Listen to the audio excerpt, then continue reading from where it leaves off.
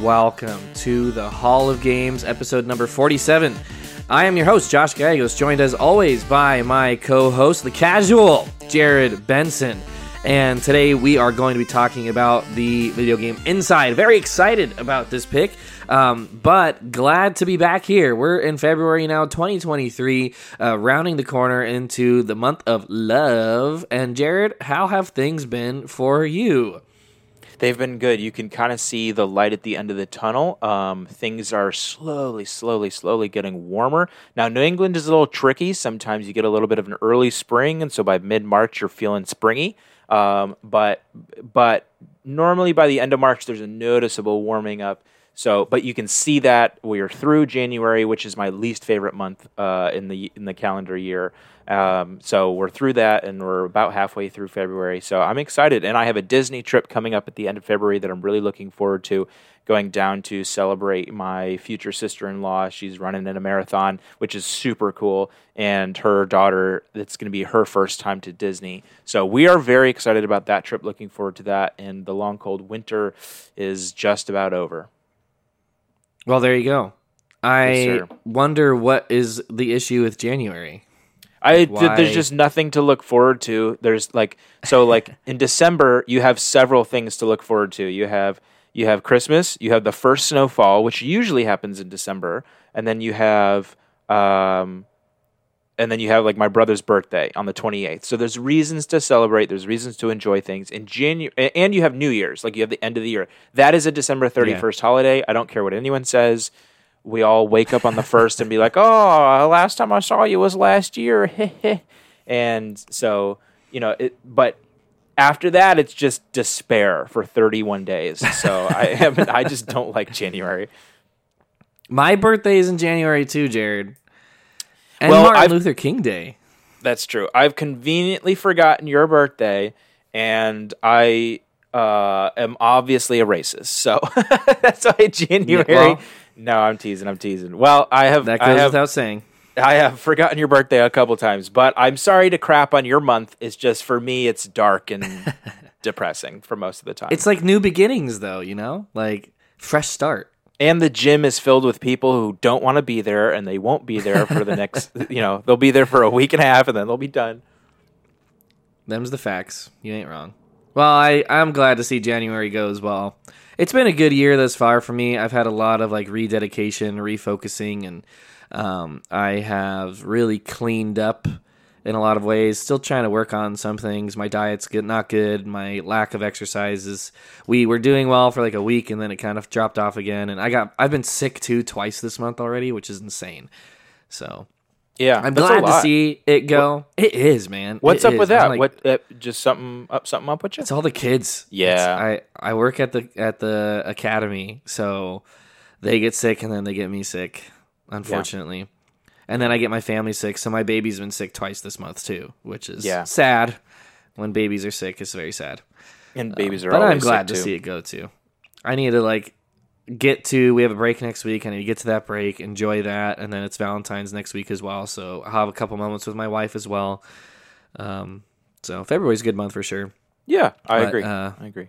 Yeah, looking forward to this year. It's going to be a good one, I think. I think it's going to be a good one. And obviously, you've got a lot of exciting things going on as well.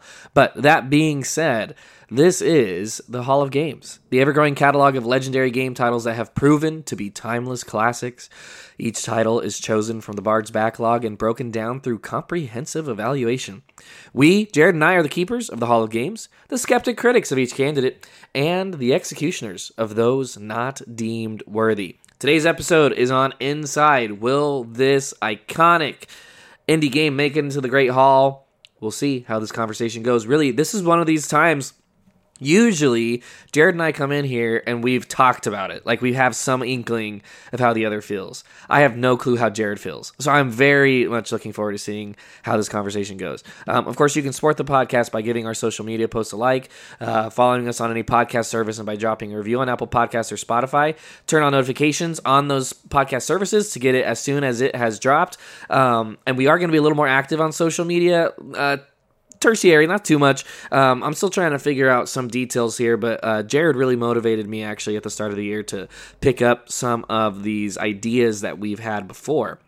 And one of those is to increase presence on social media. I've been busy, so I haven't done it as much and I'm still trying to map out a plan of how to do it.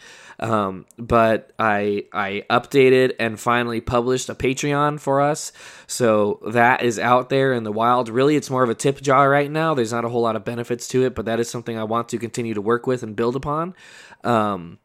We have great ideas for merch. Jared and his good fiancée Lucy have been very gracious in discussing that and potentially getting some shirts for us. And that's moving. I'm trying to write a little bit more from the Bard's perspective and publish things like that. I put a little piece out on Dead Space, which I kind of want to put actually in my games we play. Let me throw that on here too. And there's a lot going on. I plan on launching Red Pixel Podcast.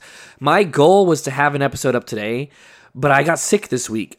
If you talked to me on yesterday and Tuesday, my voice was gone, completely gone.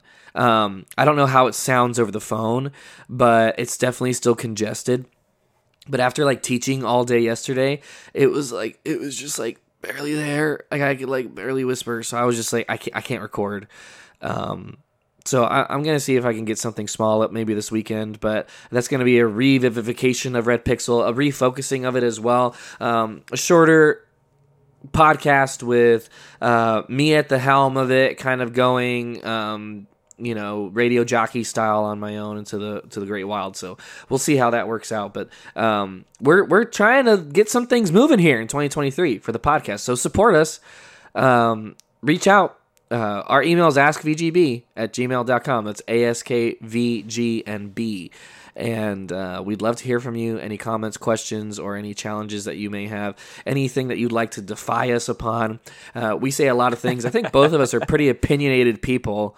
So things come out sometimes. And I love it because I have nobody to challenge me. But having someone out there to push back a little, I think would be healthy for us. So our goal is to grow. Our goal is to build community. Our goal is to really make our Patreon valuable, to add more content through other shows and whatnot. That's going to be our push for 2023. So looking forward to an exciting year.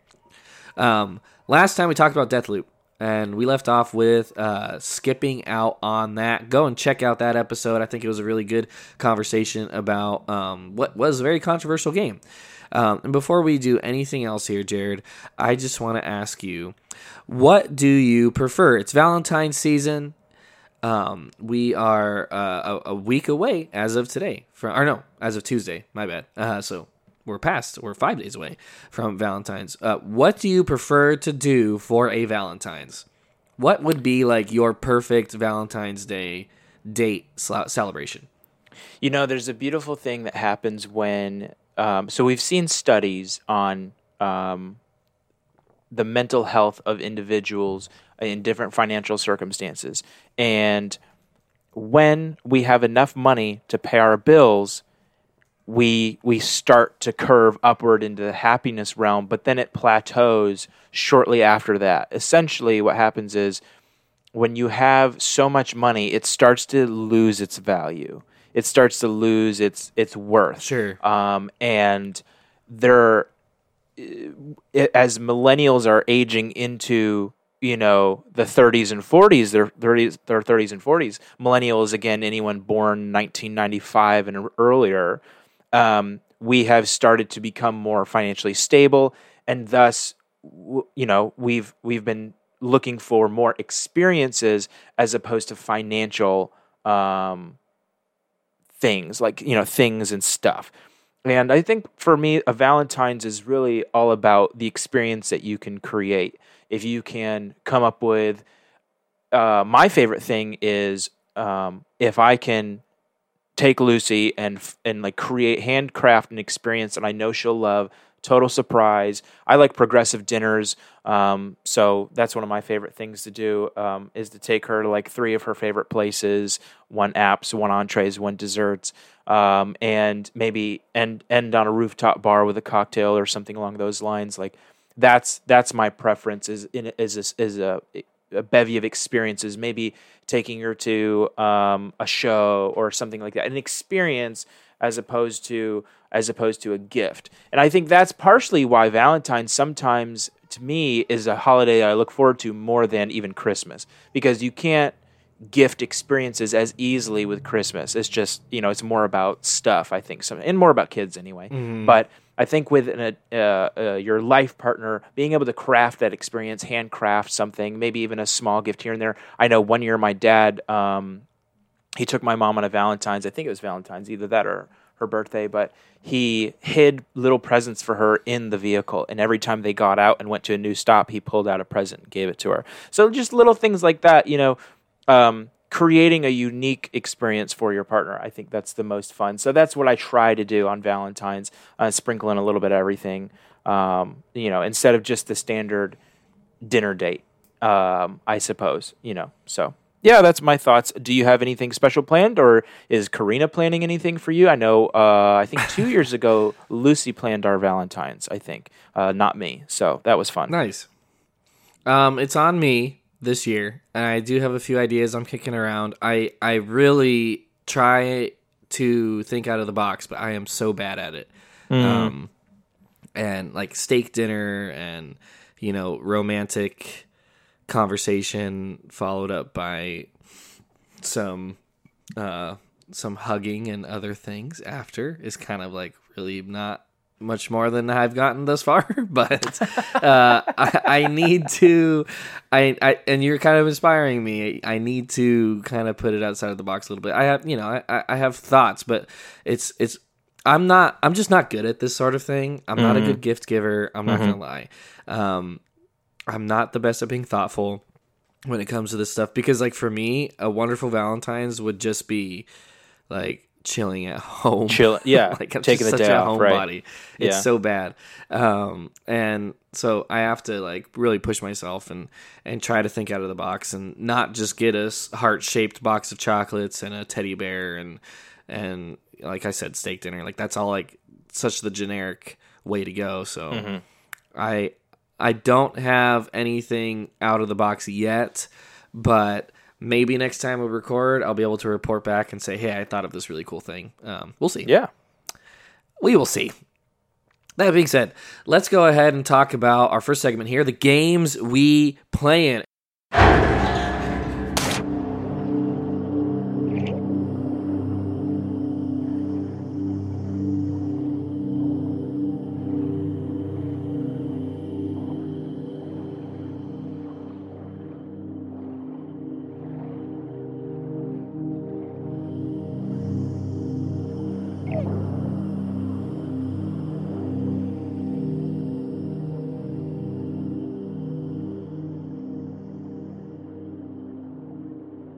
And Jared, I am just excited to hear about your impressions of Star Wars Jedi Fallen Order. So what do you think of this very interesting single-player Star Wars game? Yeah, so I've been thinking about this a lot. I find myself reminiscing back to my childhood games. There was a game I played called Rebel Strike on the GameCube years and years ago. There have been PlayStation Star Wars games that follow the main canon, Qui-Gon Jinn, Obi-Wan, things like that. They've been difficult at times. I remember as a kid playing a PlayStation Star Wars game where I was playing as Obi-Wan and I kept dying. So I gave up, or my friend had it or something. I don't remember what it was. And then, of course, the Lego Star Wars games are... But other than that, that's been about my experience. I did not play Force Unleashed for the Wii. I think it was for the Wii, right? Am I tripping? There was one on the Wii. It initially came out, I think, on the PS3. But that's what it was. It's been on the Wii as well. Oh, okay, that's what it was. It was the PS3. I have not played those games. Those are pretty legendary from what I hear. They follow a little bit closer to the main storyline. This Star Wars game has been a Experience for sure. I've been playing it on easy. I wonder if I should turn the difficulty up because the challenge doesn't seem to be there. The combat isn't as smooth as some other games I've played. The game seems to be like 95% traversal. There's a lot of that stuff. So I'm still waiting to see the charm. It's been here and there. BD1 is kind of cool. Grease is okay. Flying around in the Mantis. The format of it works. I like the way that the hub worlds work. I like what I'm seeing. It's peak Star Wars. There's a lot of cinematic moments that are really pretty. Some quick time stuff that makes me think back to like God of War.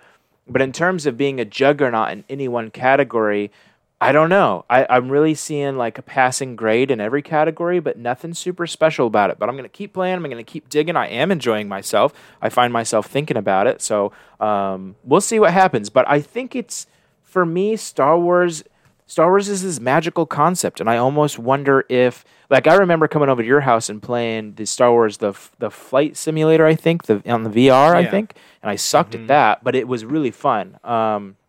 And I think Star Wars, to me, might almost be better in what I call a Mandalorian setting, which is you're kind of this no-name character, and you maybe pick your race similar to Skyrim and have more of a I don't know, a homeworld thing, I suppose. But I also don't want it to get too Outer Worlds-ish, too dumb. So I don't know. I feel like something's missing, but I can't quite put my finger on it. But I am enjoying myself. So that's Star Wars Jedi Fallen Order. I wonder if I should have gone back and played the first game first. And that might be available on PlayStation. What do you mean by first game? I thought this was the second game. This is the first one. Oh, this is the first one. Okay. Oh, okay. Yeah, right. Cal Kestis is brand new in this one. I do think you're doing yourself a disservice by playing it on easy. I think this game should be played on hard, like not even normal. I think you should kick it up a notch because it becomes much more rewarding and a lot more technical on the combat side of things. What do you think of Cal Kestis as a primary protagonist? He's great. I have no issues with Cal. Cal is fantastic. It seems to be, and I think I made this comment to you, it seems to be that I'm lacking some sort of connection to the tertiary, the side characters here, the supporting cast. Yeah. I don't quite get the emotional, grasp. But maybe that's because I'm just not a huge Star Wars fan. I do enjoy it from the outside, but I'm also I'm that person who, in the group setting, insists that the best piece of Star Wars TV we've ever seen is Mandalorian, followed closely by Clone Wars. And the only reason I put Mandalorian first is because that first season of Clone Wars is a little rickety. It feels like really cartoony. It doesn't quite get to the good stuff until later on. And then I think Rogue One is the best Star Wars movie ever made. So I'm that guy at the party. I'm right there. I'm close. I don't know if I'd say Rogue One is the best one ever, but it's definitely the best of everything they've done since Disney took over. Do you find the did you watch the Obi-Wan series? I did. I thought it was good. Do you find because a lot of Obi-Wan actually reminded me of Fallen Order because it has the Inquisitors and it has the what used to be a Jedi Padawan now turned rogue. Yes. Do you find any of that redundant with Fallen Order now because you've seen Obi-Wan? And then also, do you think the overarching mission of getting the list of Force-sensitive people is compelling? Or does it seem like, because I could see that, honestly, in my opinion, that's where maybe it's not, it doesn't connect. No, I mean, obviously I recognize Inquisitors, I see what they are, but it feels so new agey, I guess. The Inquisitors is something that never show up in, do they ever show up in canon? Series. I don't think they do. In the 9 movies? Well, they're technically canon now. Because the Star Wars Rebels series has them, which is a sequel to Clone Wars. And then now they've had them in Obi-Wan. They've had them in Jedi Fallen Order. I want to say there's something else, too, where But that's a new development. I think that is technically a George Lucas idea, but one that, it's not reflected in the original movies. So there's like no mention of Inquisitors or anything then, which they'll do that sometimes. Like Force Awakens, or not Force Awakens, Force Unleashed, the video game that you mentioned on the PS3. That's about a unknown Padawan of Vader's, who is like incredibly super powerful. Like he's more powerful than Vader himself, and is like almost too powerful and has to be taken out by the end of it. But that kind of like got thrown in there, and technically George Lucas oversaw that, but it was always a question of like, is that canon? Does that even fit? Like they've gone now with Clone Wars and added in Ahsoka, and she's now very much canon in the story, but it's like there's so much rewriting that has to be done to squeeze in all this stuff. Yeah. So I can feel the Inquisitors in that vein for sure. Yeah. No, I don't mind them. I did forget until just now that that's actually the goal, is to find a list of Force sensitive people. Yeah, I kind of got a little. You're kind of just like going along. Yeah, you get a little bit of tunnel vision trying to survive in these different areas, and like, all right, just get to the end here, learn the new technique, unlock the new lightsaber, etc. Yeah, and it's kind of annoying that it just always bothers me when it's like, oh, I remember how to do this thing, and it's like, really? Yeah, callbacks are cheap narrative tricks. Yeah, I get it because they're like trying to unlock abilities and stuff. But anyway, we'll talk more about that. We'll cover that eventually. I'm looking forward to the sequel. I like it a lot. I think it's a fun game, and I like the Soulsiness of it. I think the marriage of Star Wars plus some Souls combat, it's very light Souls combat, and then really Uncharted is the other vibe, like the adventure stuff and the traversal stuff you're talking about. Like that's ripped straight from Uncharted. I like that combo. Like I think there's something there, and I hope the sequel takes it to the next level. But tell me about your other game here, Jared. Far Cry Primal. Far Cry Primal appealed to me because have you ever seen the movie 10,000 BC? I have not. I know what it is, but I've not seen it. Kind of a funky CGI, prehistoric Avatar style almost thing you got going on here. You got the saber-toothed tiger, you got large woolly mammoths, you have scope and scale. It's a corny movie. It's, I think, I don't want to say low budget, but like it's a cinematic experience for sure. It's got a lot of big scary moments where you're just like, how will they ever survive? It's a lot of fun. I like the movie as just a straightforward adventure you don't have to think about. And I was hoping for the same thing in 10,000 or in Far Cry Primal, but so far I'm not enjoying it. And part of it is because the first person is throwing me off. For one, it feels like I'm sure it's just going to take some adjusting too, because I've been playing the third-person Star Wars game, but it's not my favorite, and it looks old. You know, I'm obviously it is old too. Yeah. It's 2016. You know, that's 6-7 years ago. So that's and last year, 2022, was the year of AAA games for this podcast. So it was like, you know, I'm struggling a little bit. I don't know if I'll keep playing it, but I loved the idea and the concept behind it, and they're following through on how I would play it as well. So I really don't have any design critiques or anything like that, but it's just not striking the same X factor I kind of was looking for. So probably can this one soon enough and move on. Nice. I mean, I pretty much had the same reaction, to be honest, when I tried to play through Primal. So that doesn't super surprise me. Far Cry has always had a spot in my heart that I wanted to try to love it, and it has never been something that I've actually fully enjoyed. Yeah. No matter how hard I've tried. I think I own all of them except for 6 too. Like I own them, I've tried them, and I just like can never get into them. So I guess they're just not for me. Far Cry is certainly is peak Ubisoft too, and that's like sometimes that's a comfort food. You know, it's like I just know where everything is. Playing a Far Cry game, or playing a Grand Theft Auto game, or playing, Forbidden Horizon. These are all comfort, nice thick HUD displays and different stuff like this. Now you have a game on your list here that I am about to get into, but I haven't touched it yet, so I couldn't put it on the games we play in list, and that's Cyberpunk. What's been making you play Cyberpunk lately? So my journey this last month, I was trying to find something. Dead Space Remake came out. I had started Persona 4 at the start of the year. I'm still playing that in the background, and I want to hear what you think of Persona 5 thus far. But Dead Space Remake came out. I got so enthralled with that. Fantastic, amazing game. Like, this is, if there is an exception to allowing a remake to be Game of the Year, it's this one. It's Dead Space Remake. Like, it should be in the running. I think this one and probably Resident Evil 4 is a remake coming out this year as well are going to be like in that conversation. And if they're not, they should be. They did everything right here. It's updated graphics, so it's beautiful. It's gorgeous. The sound design is what it was in the original Dead Space. The original Dead Space, when the guys went out to create it, they set out to make the scariest game ever made.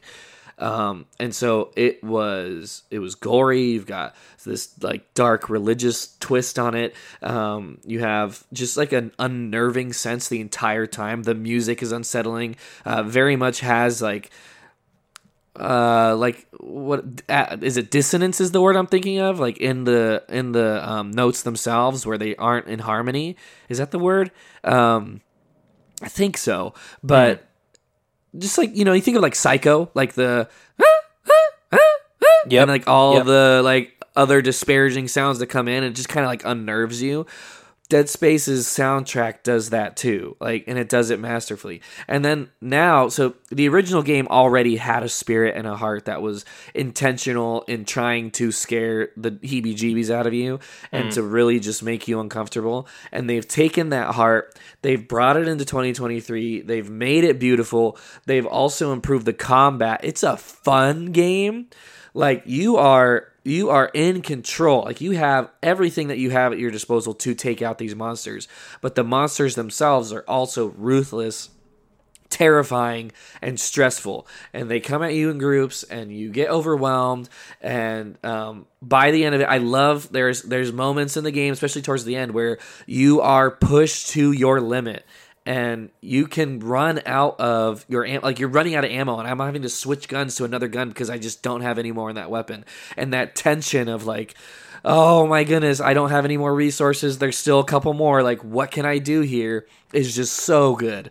So like the combat's great. It's constantly scaring you. It's constantly surprising you. But at the same time, it still has that heart. And there's a lot of like one-to-one stuff. So like the original game has some iconic moments in it, and a lot of those are still in there. There's some times though where they've gone in with this remake. It's like they made every perfect decision. It's like what needed to be touched up, they touched up. The things that needed to stay as they were to keep the spirit, to keep the heart, those have all been kept. And then they took other things where they went, okay, you know what? That could be better. In fact, it could be like 10 times better. And they take these moments, or they'll add in a new boss that wasn't there before, or they'll add in a cinematic way that this, like in one part, a ship explodes, and in the original game, it kind of just like flashes up in a flame, and then you kind of wake up on the side of the ship. In this one, though, you get thrown out of the front, and you're like twisting through the air, and you see it explode in front of you. And it's like, they just add a bunch of detail in there. The captain, the one that really stuck out to me was the captain's transformation. So the series, the concept here is actually a really disturbing one. There's these thing called markers, and these markers are alien. They're alien artifacts, and the markers will be sent out. They'll land on a planet, and they'll start to emit a signal. And the signal is a biological one. Actually, it starts to affect your DNA. And people who are around this marker will start to go crazy. And basically, the marker is weakening people's mind. And then after that, it will release these little alien creatures, kind of like in Alien the movie. But what they do is they go up to you. If they can get a hold of you, they shoot like a dagger thing into your forehead, and they literally take your DNA and rewrite it. And they rewrite your DNA, and your whole body gets twisted and contorted into a monster. So the monsters in the game are actually people, but their thigh bone has been transformed into a blade on their arm. And their hands that are no longer useful are now kind of like truncated and down to the side. And they've been basically made into weapons of destruction. But they've taken people and done this to them, or they'll take corpses and do it to them as well. And so it's kind of sick and twisted in that way, because you're fighting what used to be a human being. And now it's this monstrosity that's trying to, zombie style, I guess, but in an even more gruesome, grotesque way, in my opinion. It's basically treating humans like meat, and like parts that it can reassemble into whatever it wants. So all of that spirit of it just sits there. It's unsettling to you. And there's this one moment where the captain of the ship, so you get to the USGS Shimura, the whole thing takes place on one ship, very much Alien vibes. And you get to the ship. You don't know what's going on. You're there because you heard about something that needs to be fixed. A mechanic is needed, so you're a mechanic and you show up. And everything's dark. They're not able to get onto the comms with the crew, and they realize that something has happened. In fact, it had just happened. An attack had opened up, and these creatures had started to be formed. And you make your way. Eventually, there's all this other stuff that happens, but you make your way to. You're trying to find the captain. And you find out he's dead. He's in the morgue. So you go to his body because you need to get security access. And in the original game, what happened was one of these aliens that transform you, that change your DNA, was on the inside. You're on the outside of a room. You're watching in. And the alien on the inside goes and takes the captain's body and changes it. And you're kind of like watching through the window. In the remake, they made it more personal. What they did was they had you go into the room, and it kind of goes into a cutscene, and Isaac, your character, goes over, and he's like examining the captain's body, and he's trying to figure out where the key card is for it, and he's like, oh man, like what happened to this guy? And then when he is distracted by that, this alien is in the room. It comes over, it knocks you over, and then it takes the corpse of the captain, and before, what had been a transformation on the other side of glass is now happening with it on top of you. And so like the camera's like right there, and you're seeing this corpse get transformed into this monstrosity right in front of you. And it's like gory and detailed, and like Karina and I were watching it. We were both like, like just, oh my goodness. Like it was like a shock, and your character's like yelling like, oh my gosh. Cause it's like happening in front of him. And then it like the monster goes over and like changes the other one. But anyway, they've just like any little moment that could have been improved, they did it, and they did it to an nth degree. And they've added so much more on top of it too.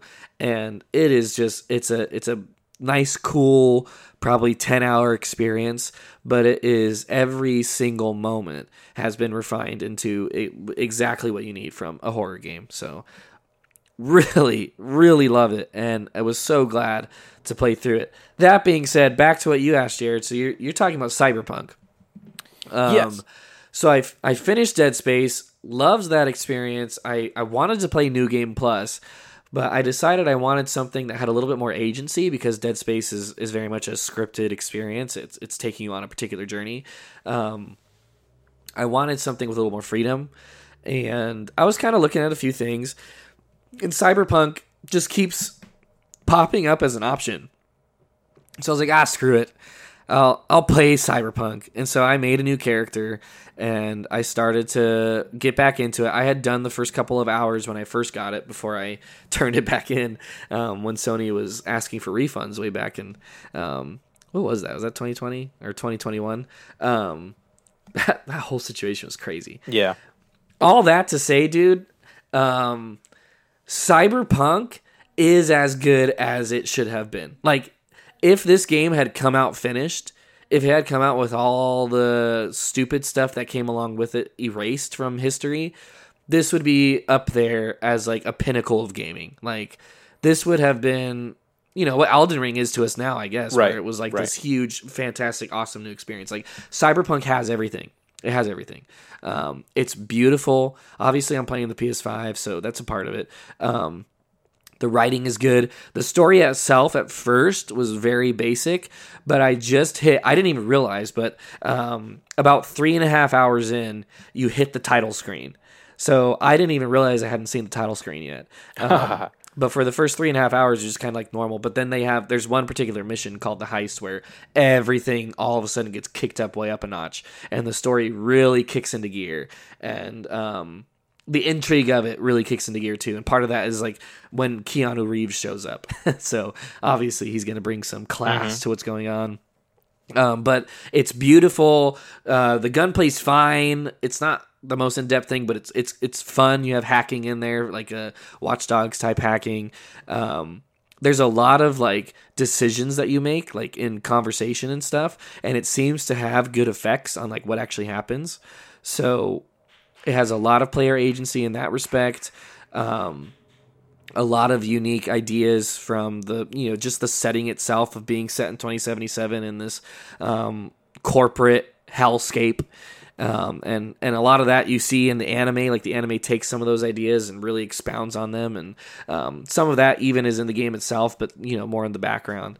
So it's got everything that you want and everything that it had going for it back then. And I wish that it had the time in the light that it deserved when it first came out, but its creator just completely botched it. So I'm enjoying it. I'm just past the title screen, so I'm not that far into it, but I'm going to continue to play it, and it's been a really fun experience.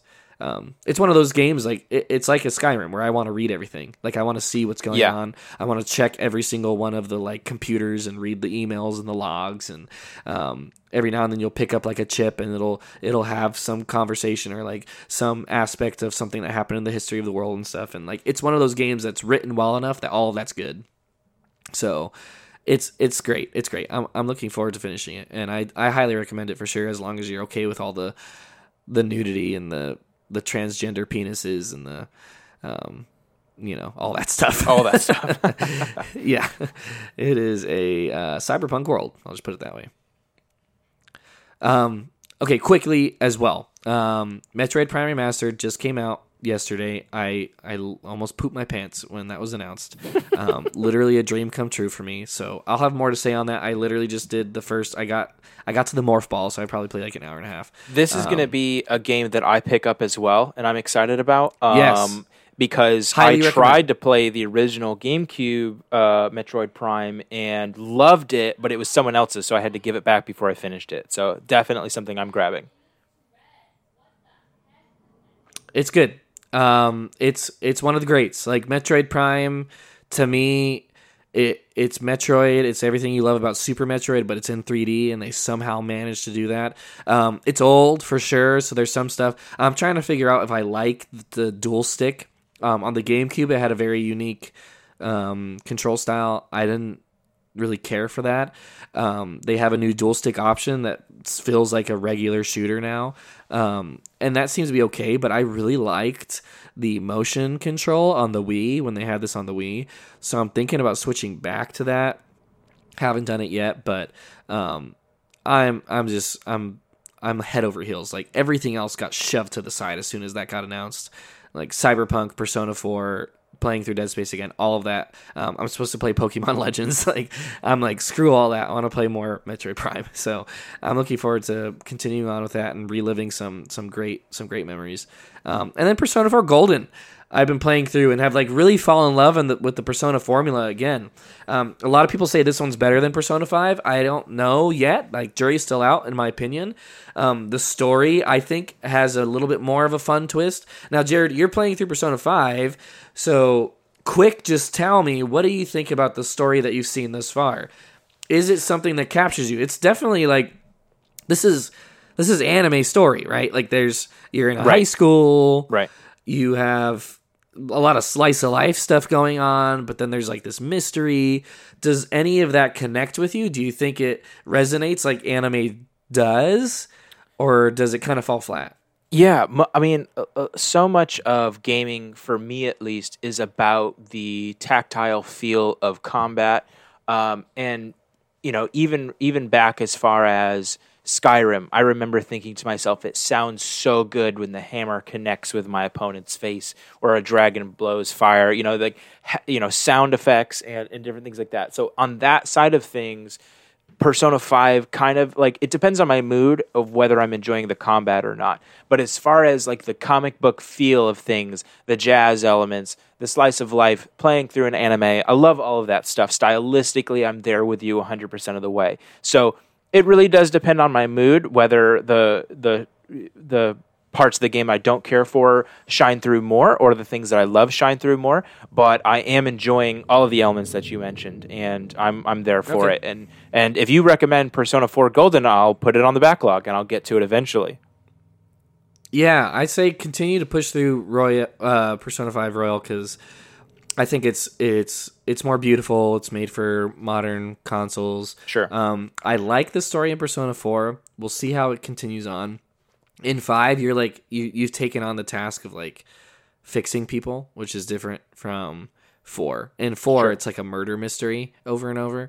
I got you. So it's just got a different vibe to it. And it was made for the PlayStation 2, so it's not beautiful by today's standards. It's very limited compared to Persona 5. The dungeons in Persona 5 are all randomly generated, which is different in Persona 5. Like when you go to a palace, it's all handcrafted and it reflects the person whose palace it is, and yada yada yada. So, but I love the month to month. I like the weekly, like choosing what you're doing throughout the week, and the different tasks, and getting to know all the other guys in your class, and building on bonds and stuff, and combining Persona and everything. Like all of that I loved from Persona 5 is back, and I'm enjoying it for that. The combat, I hope it clicks for you eventually, Jared, because it is, in my opinion, it's really good. It's the best turn-based combat you're going to get, and it can move really fast and rapid once you get a feel for like how to engage in the strategies. So I'm hoping you can turn a corner with that, because it does I think it gets better, and knowing when to use what can really make or break the game's experience. My encouragement for you would be to take your time, which it seems like you are. Take your time with it. Use every day to its fullest. This game is meant to, like, the Persona games are meant to kind of just like be lived in, and not to be rushed through. Yeah. And to pay attention to the conversations, and to get to know these individuals, and to go out of your way to try to go on activities with people and whatnot. So that would be my encouragement, is try to keep that in the perspective, which means that it is kind of a long haul. But once I finish Metroid Prime, and Cyberpunk too, I think Cyberpunk's kind of taken the place for me for Persona 4. I'll eventually get back to Persona 4, but it's good. I'm enjoying it again. Okay, let's move on here. I've been talking a lot. My voice is almost gone. You can tell I'm sick. Let's talk about the default segment, though.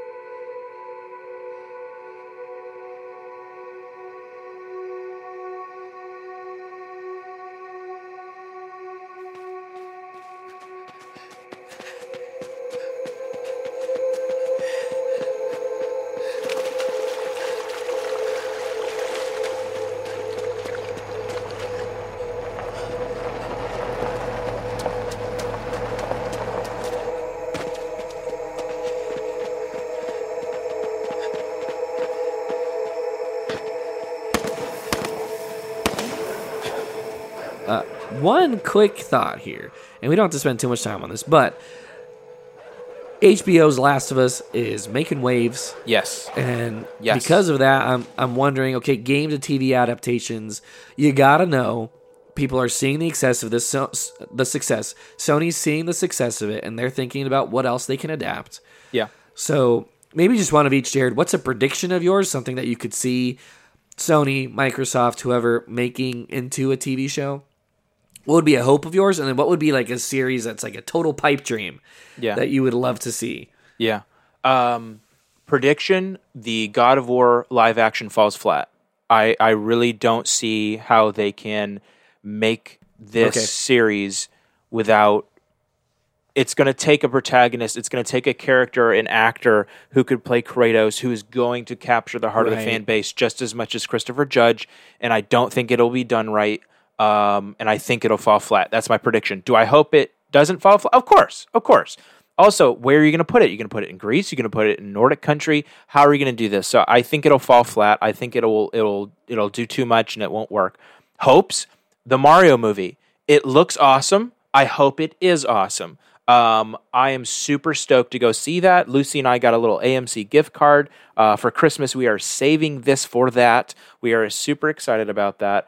And as in terms, and like you got other game to TV adaptations, I think if I have this order right, the Cyberpunk show, phenomenal. Arcane, phenomenal. You got a lot of things going on where people have done it right. And so I feel very fulfilled. I have now had 2 coworkers separately recommend Last of Us to me. And so I got to play the games. I got to watch this show and I love Pedro Pascal, of course. Game to TV, as far as like a game that I love that would make a good TV show, I think Horizon, either the first or the second would make great shows because you're playing through such a condensed narrative. Your choices don't matter that much. That's a great pick. I think that would be an easy pick. Easier than God of War. Easier. The world is super consistent. The world is, all the characters are there that you know and love. If you're going to make a full-on animated movie of Horizon instead of a live action, you could use Ashley Birch again. She was fantastic. You can use all the voice actors, Petra, Ross, all these people that we fell in love with in these games could definitely be moved over very easily. I think another game to TV adaptation that would be really nice. I had it on the tip of my tongue. I was thinking about this the other day. Well, I lost it. Go ahead and tell if you have any off the top of your head. Tell me what you're thinking. I like what you said about what's coming out. I pretty much agree with you across the board. As far as Last of Us is concerned, I think that they are showing that and Last of Us is unique because it was always very story based, but games can be adapted without being one-to-one and be really good. Because they've taken quite a few liberties with it. And honestly, I kind of want them to take more. Yeah. I think you should watch the show. Or should you play the game first? Oh, man. I don't know. We have to play these games eventually, though. Now that you have a PlayStation 5, there's no excuse. Non-negotiable. Right. Yeah, and the first one is phenomenal. They just made the remake. I've got to play that actually as well. Those are like if you thought God of War was good, okay, like actual true AAA experience, it's Last of Us. Like nothing beats it. But for me, game to TV adaptations, I've always wanted. Okay, so prediction wise, I actually was gonna say Horizon as well. I think that's a pretty solid one.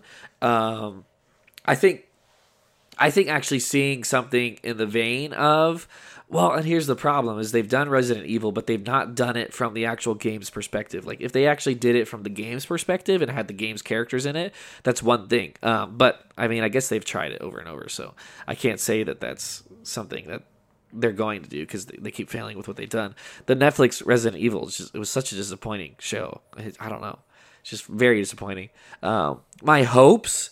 So, like, a huge hope for me has always been more Nintendo products, whether that's Metroid or Zelda. I think Zelda would make a really great anime on, like, a Netflix or something like that.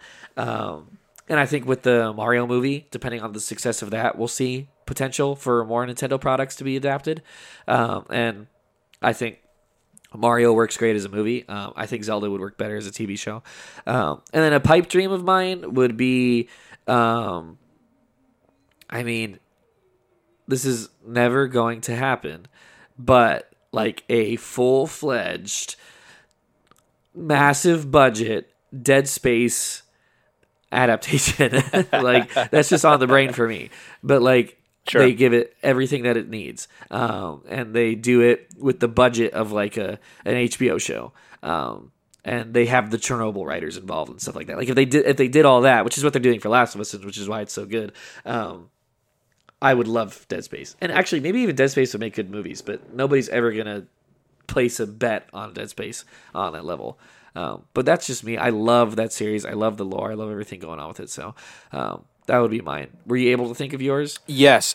So I actually feel like Zelda would make a cool anime for sure, but I actually thought this the other day. I was like, so I'm kind of a weeb. I watch a lot of anime. I like anime. I really feel like this is going to sound so lame. I really feel like I would watch the heck out of an Animal Crossing slice of life anime. Yes, dude. I would watch the heck out of that. Just a little 12 episode thing. It would be so heartwarming. It would just be like, we're gonna make, especially following the plot of the original Animal Crossing, and like, I don't know, just the different things. It could be hilarious. It could be comedic. It could be. And have you ever had someone that you love move away? Have you ever felt that? Yeah. It's awful. It sucks. It is, yeah. And you could really capturing that in a slice of life on Animal Crossing. You could. You could punch a hole in my heart, the size of Tom Nook's shop, if you could pull that emotion off. And Blathers and like the different things, mild drama and different stuff like this. A slice of life done in Animal Crossing style. I would probably watch the heck out of that. Dude. Not going to lie to you. I think you just like stumbled upon like $1 billion idea. Like legit, I could see that being like hyper successful. Like everybody watching it because it's Animal Crossing. Yeah, man, that's such a good idea, Jared. You should make anime. That's well, I have ideas for anime, dude. I do. I think about them all the time.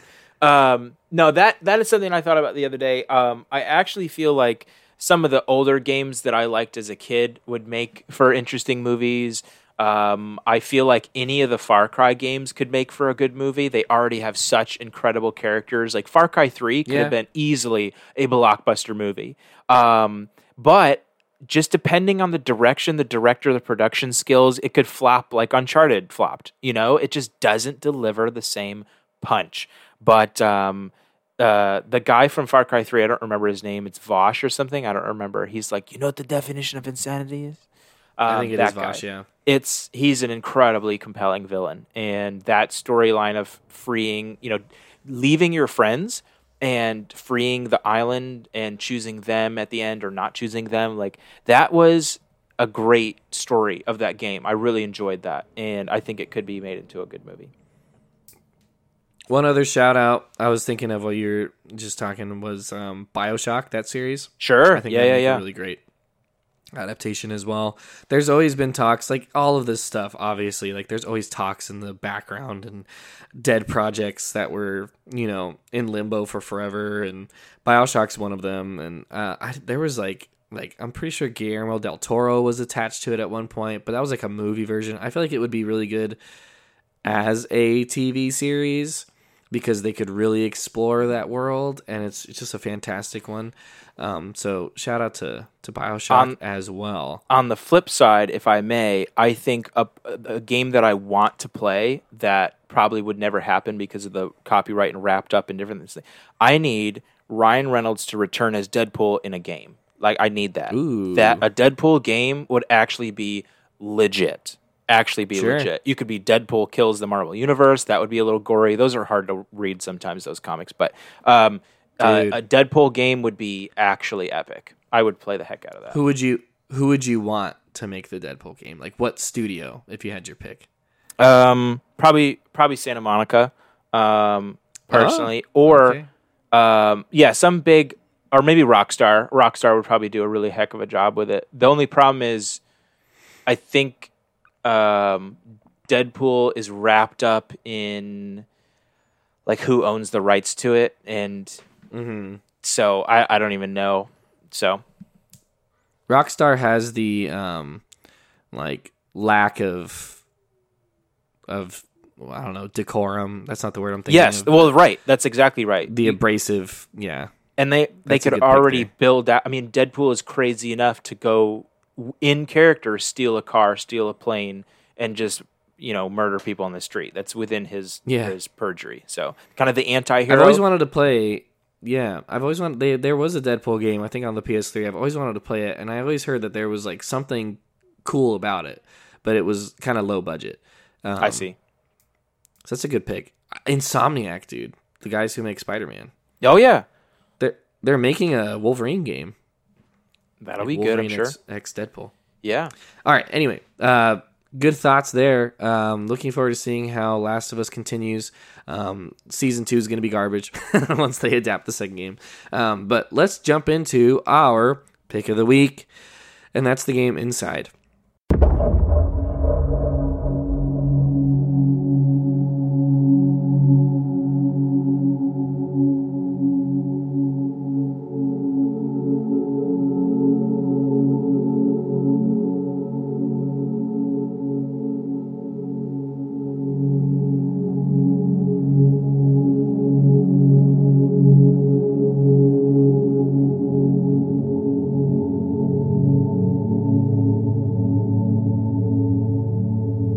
Inside.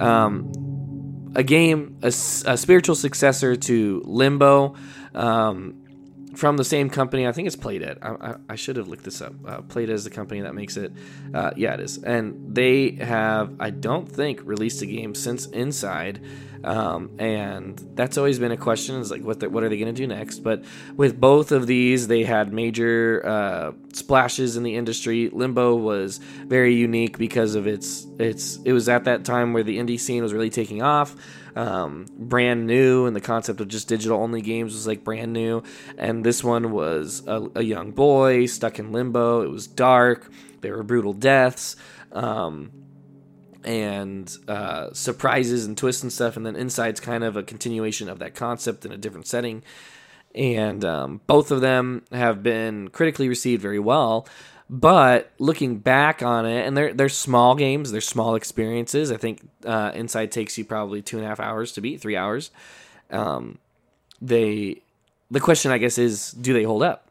Do they hold up? And so, Jared, my question to you isn't what your impression is.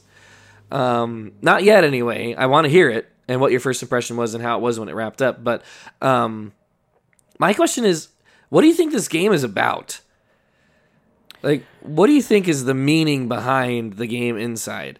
There's a message here. There is in my opinion, a philosophy or a meaning, I guess, that they're trying to get across.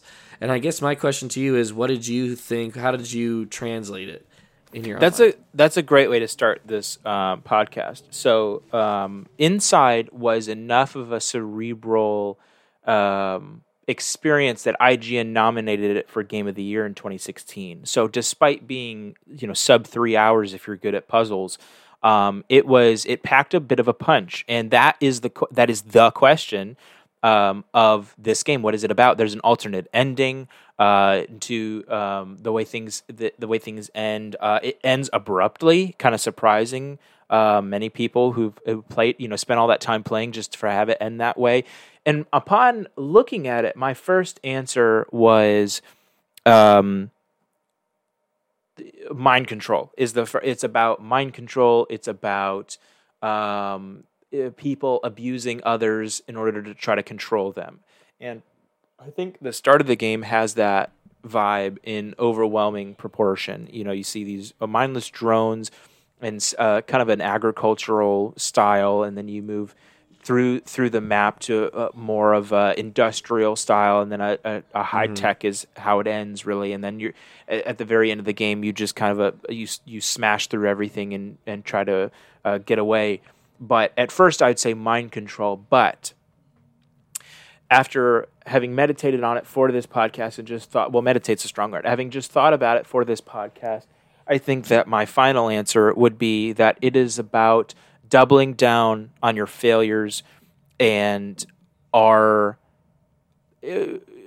cleaning up our past messes before moving on to the next mess or the next attempt. And the reason I say that is because you start in the woods being chased by individuals who have dogs, and they want to control you as you get to the next part, which is barns, farm equipment abandoned on the side, pigs, some chickens running around, and just empty, rusty farm equipment. And then you move into these people are drones, and they're being marched towards something, and then you move into an industrial style warehouse, and then you have an area where there's tremendous verticality, where you're going down several levels, you're going up several levels, and then there's underwater portions, and every single time that you get to these areas, they're run down and they're decrepit, and you leave them behind to move on to what seems to be the next project that humanity tried to do to improve their lives. And it finally ends at the most recent failure, which is where all of the people are. You see all these scientists, they're there. They've moved on past their past projects. One of my favorite, it was the most frustrating part, but it was the most mysterious and most fascinating to me, and what inspired me to come up with this idea here was there's a concussive sound wave part of the game where you are hiding behind these sound barriers as this abnormal thing in the distance pounds just these loud thunderclaps, these booms, and they're so powerful they kill you instantly if you get hit by them. So you have to hide behind these protective barriers, and it's coming from this place, and there's no other people around. There's just crash test dummies and bodies that get flung everywhere when you open barriers and different stuff like this. And it's a project that's been abandoned, and the machine is still running. And that's fascinating to me that these projects that these scientists have created, they're just like, well, that was a failure. Let's move on without worrying about the consequences of their decisions, without trying to clean up what they just tried to make, without, reconciling with the past before we move forward in the future. And you will constantly create the same mess over and over and over again if you do not clean up after yourself. And so I think that's what this game is about. It's obviously about choices. The alternate ending kind of throws a wrench in my theory. Just to explain real quick, the original ending of the game is, if you beat it normally, is that you find this huddled mass of like human chunk. It's got arms and legs sticking out of it, and you become one with the chunk. It really grabs you and drags you to it, and then you take over, moving this around, and then you break free. You're kicking and pushing and jumping and absorbing and throwing things in sticky kind of a nastiness, and you are moaning and groaning, obviously in pain, until finally you break out of the scientific, lab or whatever, roll down this hill and have a dead stop on the, I think, a shore or a field or something like that. You finally made it out in nature, and the game just ends.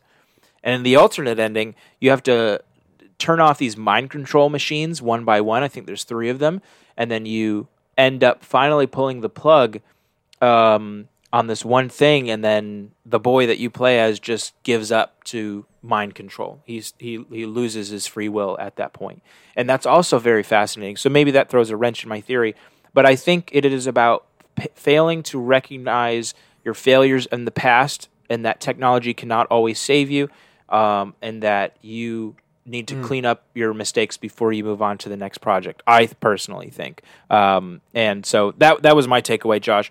How about you? I think you've hit the nail on the head with a lot of that. To me, it is, along what you're saying, kind of like they've forsaken stuff and they just continue to move on. It's science run roughshod, It's the idea of quote unquote progress meeting its true end when it's progress for progress sake, which is abandoning, dignity, abandoning morality, abandoning any sense of humans being important, which is a postmodern concept. Yes. It's like a parable of the horrors of postmodernism, where you've abandoned meaning in pursuit of science for no other reason than to pursue it, and it leads to all of these awful, awful things. It also just strikes me as an incredibly government way of handling things. Yes. This is a government solution to which is, we've seen this play out in history. Communist governments have made similar, obviously they've not made a giant blob mass of human beings as far as we know. But they've been how do we control the people? Oh, we should just mind control them, Yeah. Or, in the case of communist China, Mao's China, there was a whole period of time where they were how do we get the economy going? Well, we need to have raw material. We need people to produce it. So we're going to take this raw material from over here. We're going to drop it over here in this village, and we're going to expect them to do something with it. And it's There was no preparation for that. There was no drive for those people. But all that this government's doing is looking at this bean counter, the accounting sheet at the end of the day, and are making decisions based off of that. In Stalin's Russia, that led to the starvation of millions of Ukrainians who, because, someone at the top of this centralized control government decided, we need to collectivize the farms, and everything that you grow, you need to turn over to the state, and we'll distribute it evenly. Ended up becoming where people who, of course, were close to the administration got the food, and most of Russia did, but then Ukraine, which is where most of it was grown, ended up being abandoned and starved, really, to death. Millions dying under what was basically just government stupidity. Making a decision that to the government sounds good, but in reality is an atrocity, you know? Yes. Because it doesn't take into the factor the human element. And this game is like is an image of that where there's no government mentioned. It's a scientific building area. I guess it's not one building, it's one whole complex that you're kind of trapped in the whole time that extends on and on. Like you said, there's like parts of it that have been abandoned. At the start you have like the entry, you know, where they are the creepy line of hunched puppet people who are falling into line and who are, you know, being logged away, you're assuming, for whatever experiments they're doing on them. And then for periods of time, you're not seeing people. On occasion, you will. You steal a submarine. And then by the end, you see all these people again. But it's each of these, experiments, like you said, that have been abandoned because it's like, oh, that didn't work, or oh, let's move on, let's try something different, or let's experiment just for the sake of it and see where it takes us. And you see all of these scientists surrounding this container with this monstrosity in the middle, this grotesque, massive ball of human parts. Yeah. And it is alive and, like you said, moaning and disgusting. And they don't seem disturbed by it. Like, they're all recording information and seeing what happens next. And I'm sure feeding it more often than not and seeing what happens now and maybe even trying to see if they can control that. Like, that was kind of my thought, was that this was something that they were trying to use, maybe even like a super weapon of sorts, using human parts. And because you, as the boy, the only autonomous person that you see other than the scientists, like the only person who has their own mind, although like you said, the alternate ending kind of like breaks that a little bit. The only autonomous person gets sucked into this thing. You lose your person. So you die, really, to this giant monstrosity. But then now the monstrosity has autonomy, and it rebels against its scientific fathers, you know, what created this monstrosity, and just kills and gets out of there, and becomes the horror, but was really only the horror because that was what science made it. And yeah, to me, it is just kind of like, here's a world where the dignity of humanity has been removed, and this is what can happen. It's a Black Mirror episode, you know? Yes, like, right. Technology allowed to just run free and run rampant. And it's unsettling by the end. Like, when you see that thing and you're like, whoa. Yeah. Like, what in the world? And then when it consumes you and you become it, you're like, oh. Like, everything about it just like I was glued to the screen, right, when that happened. Yeah. And any person that I've shown this game to, you're just like, you're struck with horror, like awestruck, but with horror as to like what you're experiencing, because this is not how human beings ought to operate, you know? Like, there's something deeply, deeply wrong about this. And to me, the deep wrong is a world without meaning. And that being really the premise here of the whole thing. It really reminds me of the same vibes I got in Portal 2, especially, which is this, sure. you know, whatever his Very name. different vibes, but yeah, I understand what you mean. Say what again? It's just I said very different vibes. Like, Inside's like unsettling, and then Portal's like goofy. But fair I enough, understand 100% what you mean as well. In the sense that when you go down to the under levels of underneath the Sure. Aperture Labs, you have buried past projects. You have a human narrator who is, you know, Simmons, J.K. Simmons, who we were talking about earlier, and he is dying of his past mistakes and his poor, you know, chemical failures and different. Obviously, there's a lot of levity and some humor mixed in there, but that sense of that sense of old technology, because there is a little bit of a retro vibe throughout both games, retro tech vibe, and just this monstrosity that's created in the meantime, and the casual disregard for human life, both from GLaDOS and from the scientists of Inside.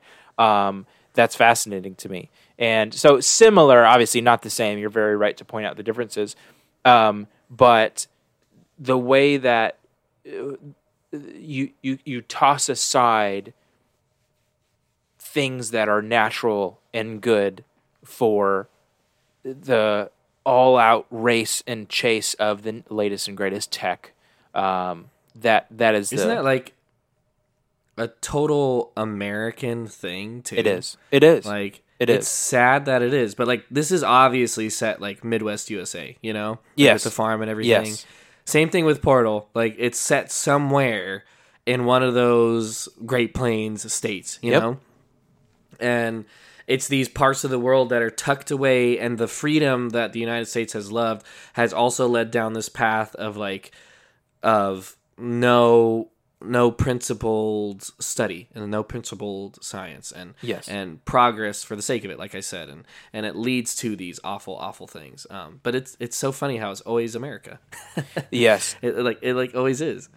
The mass of human flesh is called the huddle, and one of the fan theories, or theories that I've read about, is that the huddle was controlling the boy the entire time, and was simply trying to stop being in pain.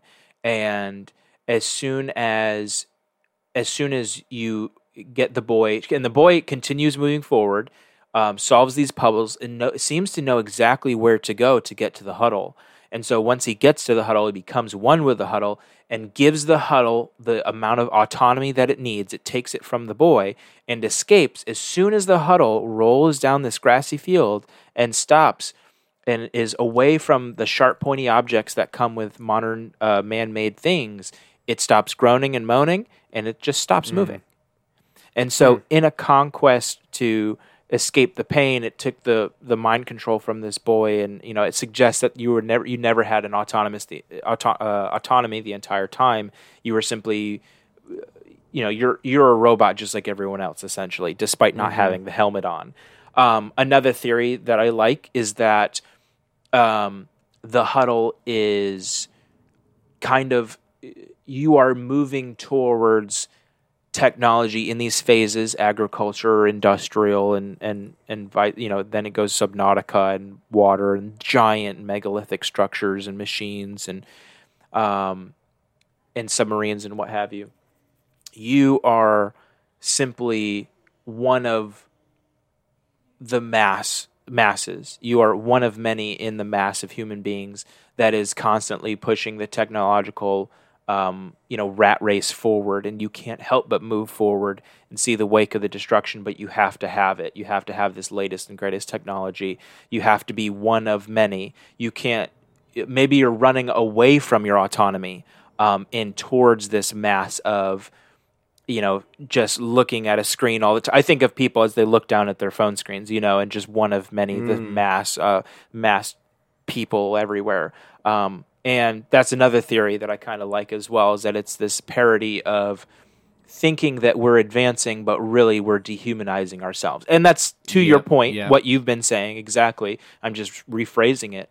And I like that theory as well. So it is fascinating.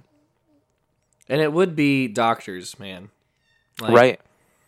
Doctors got something. There's sometimes, I wonder if there's, a problem if you become a doctor. Because, I saw I guess it was a TikTok, it was a repost on Instagram, but it was, people who start for the first time at the hospital, and it's, early, young nurses and stuff, and they're just, shocked by, the sounds and people, screaming and, the pain and the suffering, and, all the other people are kind of, joking, oh, yeah, you'll get used to it, that crazy guy does that every couple hours or whatever, stuff like that, and it's, they just get desensitized to this, and you see, this line of mind-controlled human beings and all these doctors with clipboards, watching them, taking note, logging them, not thinking twice, It's they have this separation even from themselves, from their own humanity, and are willing to continue on this path. And it would be doctors that are doing that, man. Yeah. And you were pre-med, so you're in that group, Jared. I blame you. Yeah, go ahead. Point the finger. No, but so what did you think? Okay, so concept itself, very heady concept, definitely a cerebral game. Makes you think. When you finish it, it'll stick with you. I think that's Yes. why so many Yes. people would look at this and say that it's a classic. But outside of that, or maybe even including that, but Jared, overall impression, do you find this game truly special? And is it just the story, or is there more to this game that makes it a special game? No, I do find it special among indie games. A couple episodes ago, I think for Goaties, I mentioned this game I was playing called Far Lone Sales, and it's this very simple, same length as Inside, just a couple hours long, puzzle solver, except you are trying to push your vehicle forward through this, wasteland as this small character. Inside has a bit more of a respect for physics, obviously, and the background elements of the things that you can see being chased by dogs, the setting, the story, not just the story, but the horror, the mild horror setting that it is, being dragged underwater by this like long-haired, almost version of yourself, looks like almost. That was my least favorite part. These different science experiments, the background, just these like large, the nature of the game, the nature of the thing, the form of the thing. And I do think it's special. It's an indie game that, like you said, sticks with you, and should be considered a classic for a reason. For such a small price point, goes on sale in the Nintendo Switch store all the time. It's definitely worth picking up and adding value to your Switch, and putting that on your console for sure. I do love the puzzles. So outside of the story and the setting, which are both exceptional, I love the puzzles. I think there's some fun ones. They're all very contextual. Yes, like that's something I really like. It's context intuitive. Everything you interact with is in the environment. It feels natural. Yes. Sometimes you don't even, because it looks so natural, like you don't even think like, oh, can I do that? And then after a while, you get a feel for like, okay, I can interact with this stuff. Like, obviously I can because it's here, Yeah. So the puzzle is very, very well done. And that's what you're doing throughout most of the game is you're pushing boxes, you're putting on a mind control cap yourself and controlling some of these puppet people. And you're trying to find a way through doors. On occasion, there's chases. But I agree. I think the puzzles are very well done. And they keep it like constantly fresh. Like there's a constant freshness to them as well. Yeah. Yeah, I think, and the variety too. It's not the same thing over and over and over again. They're constantly innovating with small mechanics. You don't have to be Legend of Zelda-esque with your puzzles. You don't need gyroscopic controller movement to make a good puzzle. It can be something as simple as this, and that's also partially why it reminds me of Portal. Portal is such a simple concept, and Inside feels the same. Every little area has a gimmick to it that you have to incorporate and utilize to move forward to the next region. And no, I love the puzzles. I thought they were engaging, and just challenging enough to keep me entertained, but not enough to frustrate me. Which I know varies from person to person, but I really enjoyed them for sure.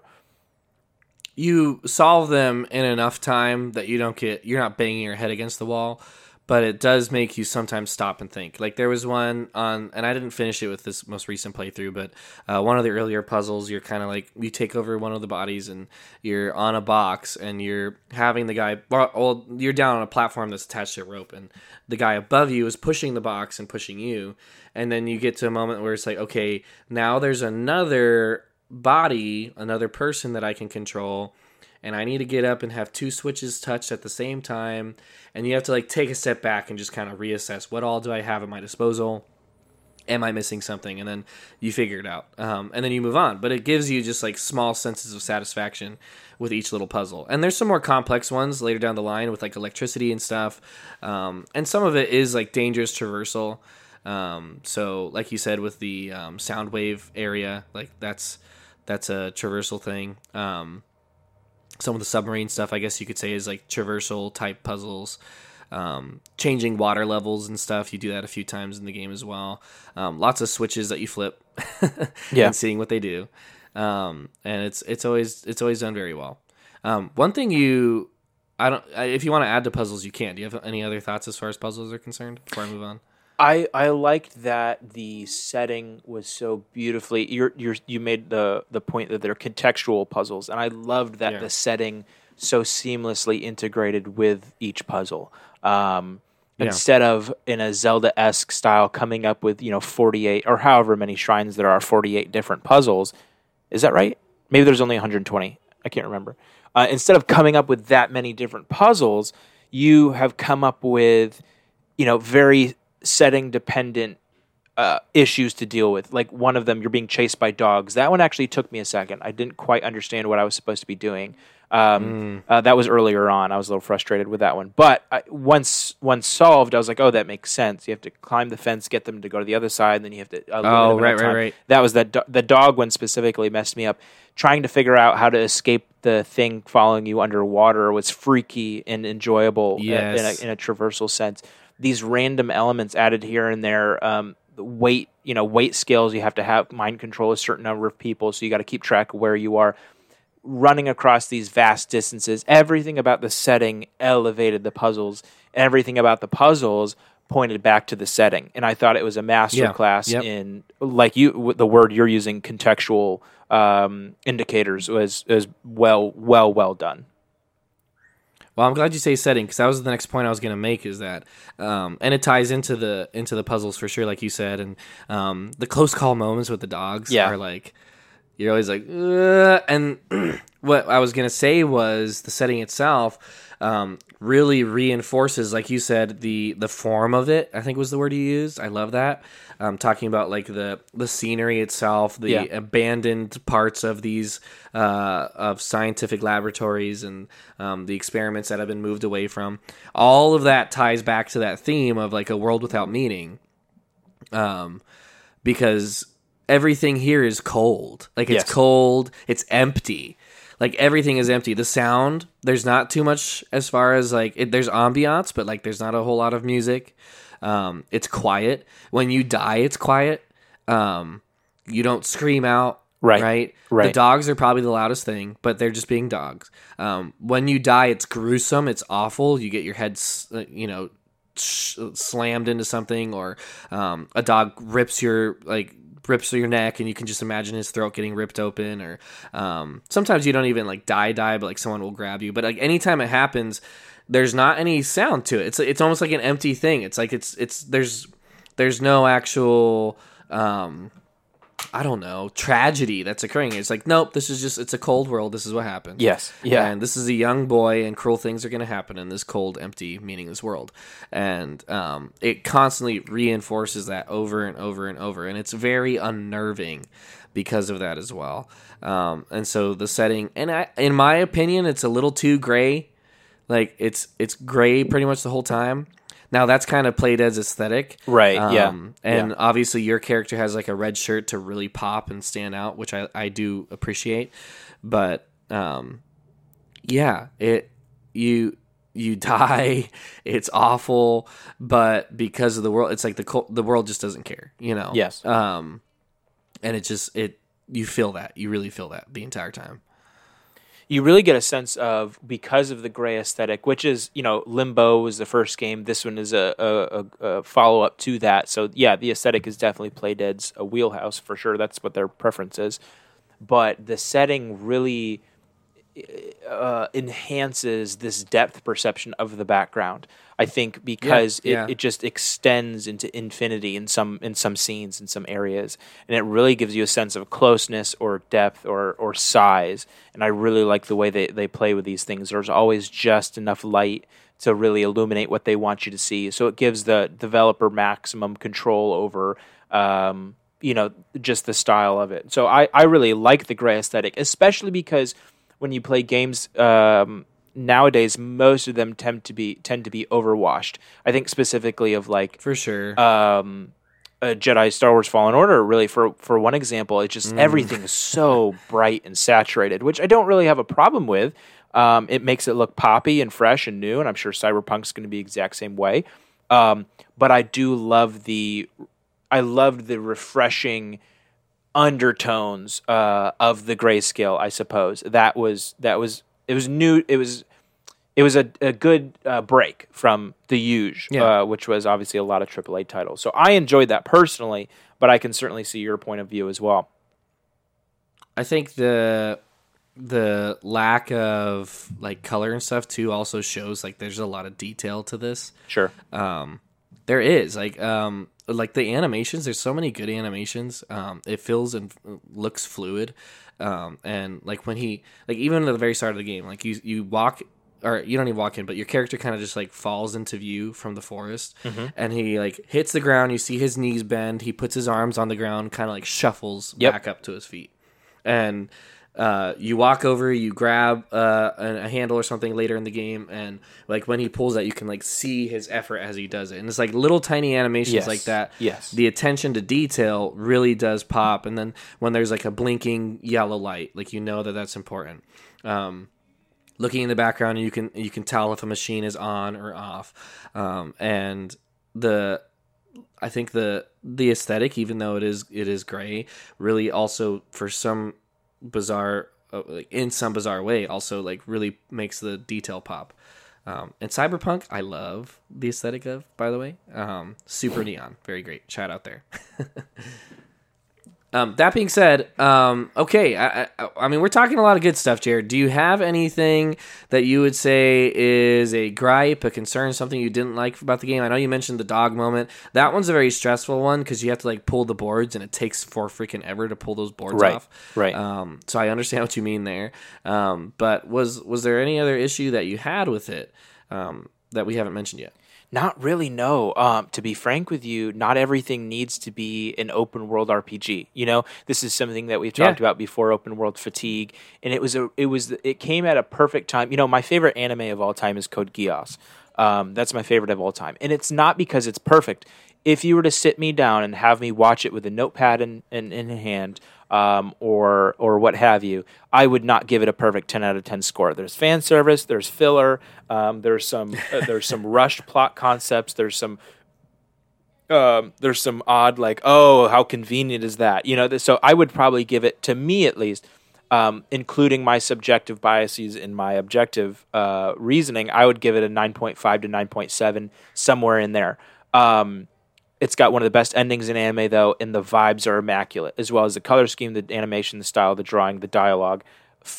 Just phenomenal. On a bad day, 9.5. On a good day, 9.7, right?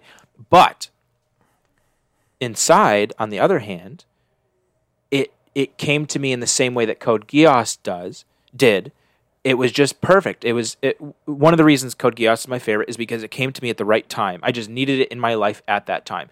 And when I played Inside on your recommendation, it was the perfect timing because it was a break from the AAA games that we have been playing. It was a fresh color palette, or lack of, really. It was a simple puzzle game. It was cheap. It wasn't a $60, $69.99 title. It was on the Switch store, just a quick little download, doesn't take up too much space, and the story was unique, the setting was unique, the insinuation of things that happened, the physics were consistent, there was no glitchiness, there was no awkwardness, it just was so smooth, and one of the best, if not the best, indie experience I've ever had with a video game. I really don't have any critiques, because it does exactly what it set out to accomplish. The vagueness is intentional.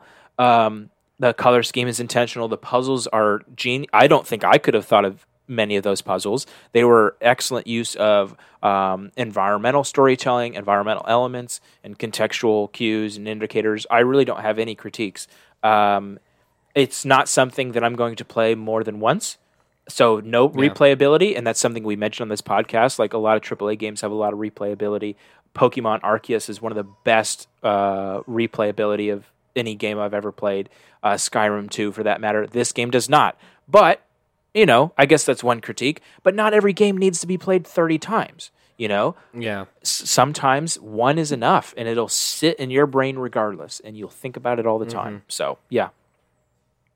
And that being said, because it's short, and it's really the perfect length. Yes. Like it's short, it's 3 hours, but it's exactly what it needs to be. Yeah. So like in that case as well, showing some restraint. Not everything has to be long, kind of like you're saying with everything else. But it's easy to recommend because of that too. Like you can have someone who doesn't play games very often just say, hey, this is like a couple of TV shows of length. Right. Like, sit down, play it. You might get something out of it, you know? Yeah. So it's a really easy recommend because of that as well. And it does what it sets out to do. hits every single beat, hits every single question, gives it the attention to detail that it needed, and then it leaves. It's done what it wants to do, and then it bows out, which I can definitely appreciate. Doesn't overstay its welcome, isn't trying to force itself down your throat. And you can tell the design is masterful because there's no tutorials, there's no text really in the game at all. Yes, you just kind of like experience what's happening, and you get so much out of it, despite it not constantly explaining itself to you. So, great game. Yeah, great game. If it had stayed, with that said, if it overstayed its welcome by like making, if I was dumber, it might have taken me 5 hours to play the game.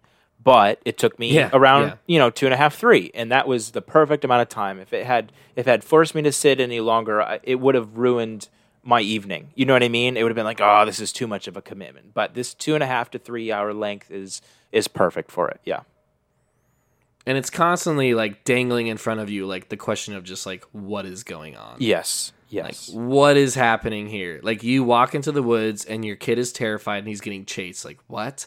And then you see this creepy line of people and you're like, what? And you keep going further and further in. And it's like, where are we going? Like, what is happening here? And it's constantly like pushing you to continue on because of that too. So masterful game.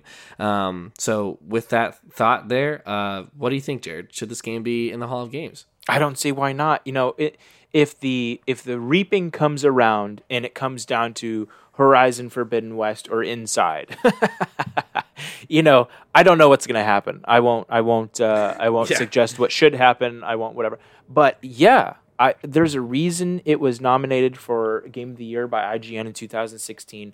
There's a reason this studio has a reputation now for things like this, and I certainly think it should join our lineup. It's a great game, and for what it is near perfect. So I think so. No peer. Like we can't point to anything else in the Hall of Games and say it's like Inside, which is a testament into the game's originality and ingenuity in and of itself.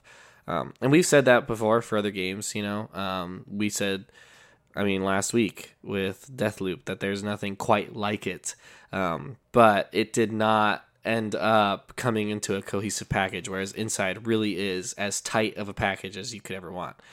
It's real tight. They keep it tight. You know what I'm saying? That's right. And I agree. I think it should be in the Hall of Games. So with that being said, ka-chunk! Inside is another... what was candidate, now entry into the Hall of Games, and well worth it. I am glad to hear that, Jared. Honestly, I was a little nervous. I didn't know how you were going to respond here, and I thought I may have to fight. But I'm glad it resonated with you, and you enjoyed your time with it as much as I had before. Yes. So, shout out to Inside. Pick it up. It's on sale all the time. It's a really short experience, and it's a thoughtful one. Will stick with you long after the credits. Okay, that's it for us then. Let's wrap up. You guys can support us, of course. Tell a friend about the podcast. Drop us a review, 5 stars. Check out our previous episodes. Go check out our Patreon. Like I said, it's kind of like a tip jar right now, so I plan to improve on that. I think even the tiers that are there, I honestly need to rework them a little bit because they're promising things that, at least right now, I'm not set up to deliver on, like early episodes and whatnot. Although, if someone signs up for that, I'll get on it right away. Like, that'll be this week. I'll fix that. But yeah, check that out. I'm going to be publishing more written content. Jared wrote some things for me actually in the past under the Video Game Bard label. So those things are out there in the ether as well. Check those out. Jared's a great writer. And hopefully we're able to expand. Have Red Pixel coming out here this next week. And I'd love to do YouTube videos, take clips from the episodes, then also like really talk about we could dedicate a video to Inside or something like that, like talk about games and in a essay format, thoughtful approach to them, or just there's a lot of things that we could do to expand, and anything that you can do as a listener, anything that you can do in our audience to be a part of this is huge for us. So do anything you can within your power, and we would appreciate it. Thank you for taking the time to listen. I hope you agree with our decision, and if you don't, let us know. email us at askvgb@gmail.com. Until then, I'm the Video Game Bard. I'm going to sign off here, and I'm going to let Jared, the casual, have the last word. Jared, close us out. Listen, folks, be inspired. Go do your thing. Even if you're not a AAA game yourself, you can be like Inside. You can do what you do best and do it better than anyone else, folks. You have something that you bring to the table that's unique to you. Go out there and make it special.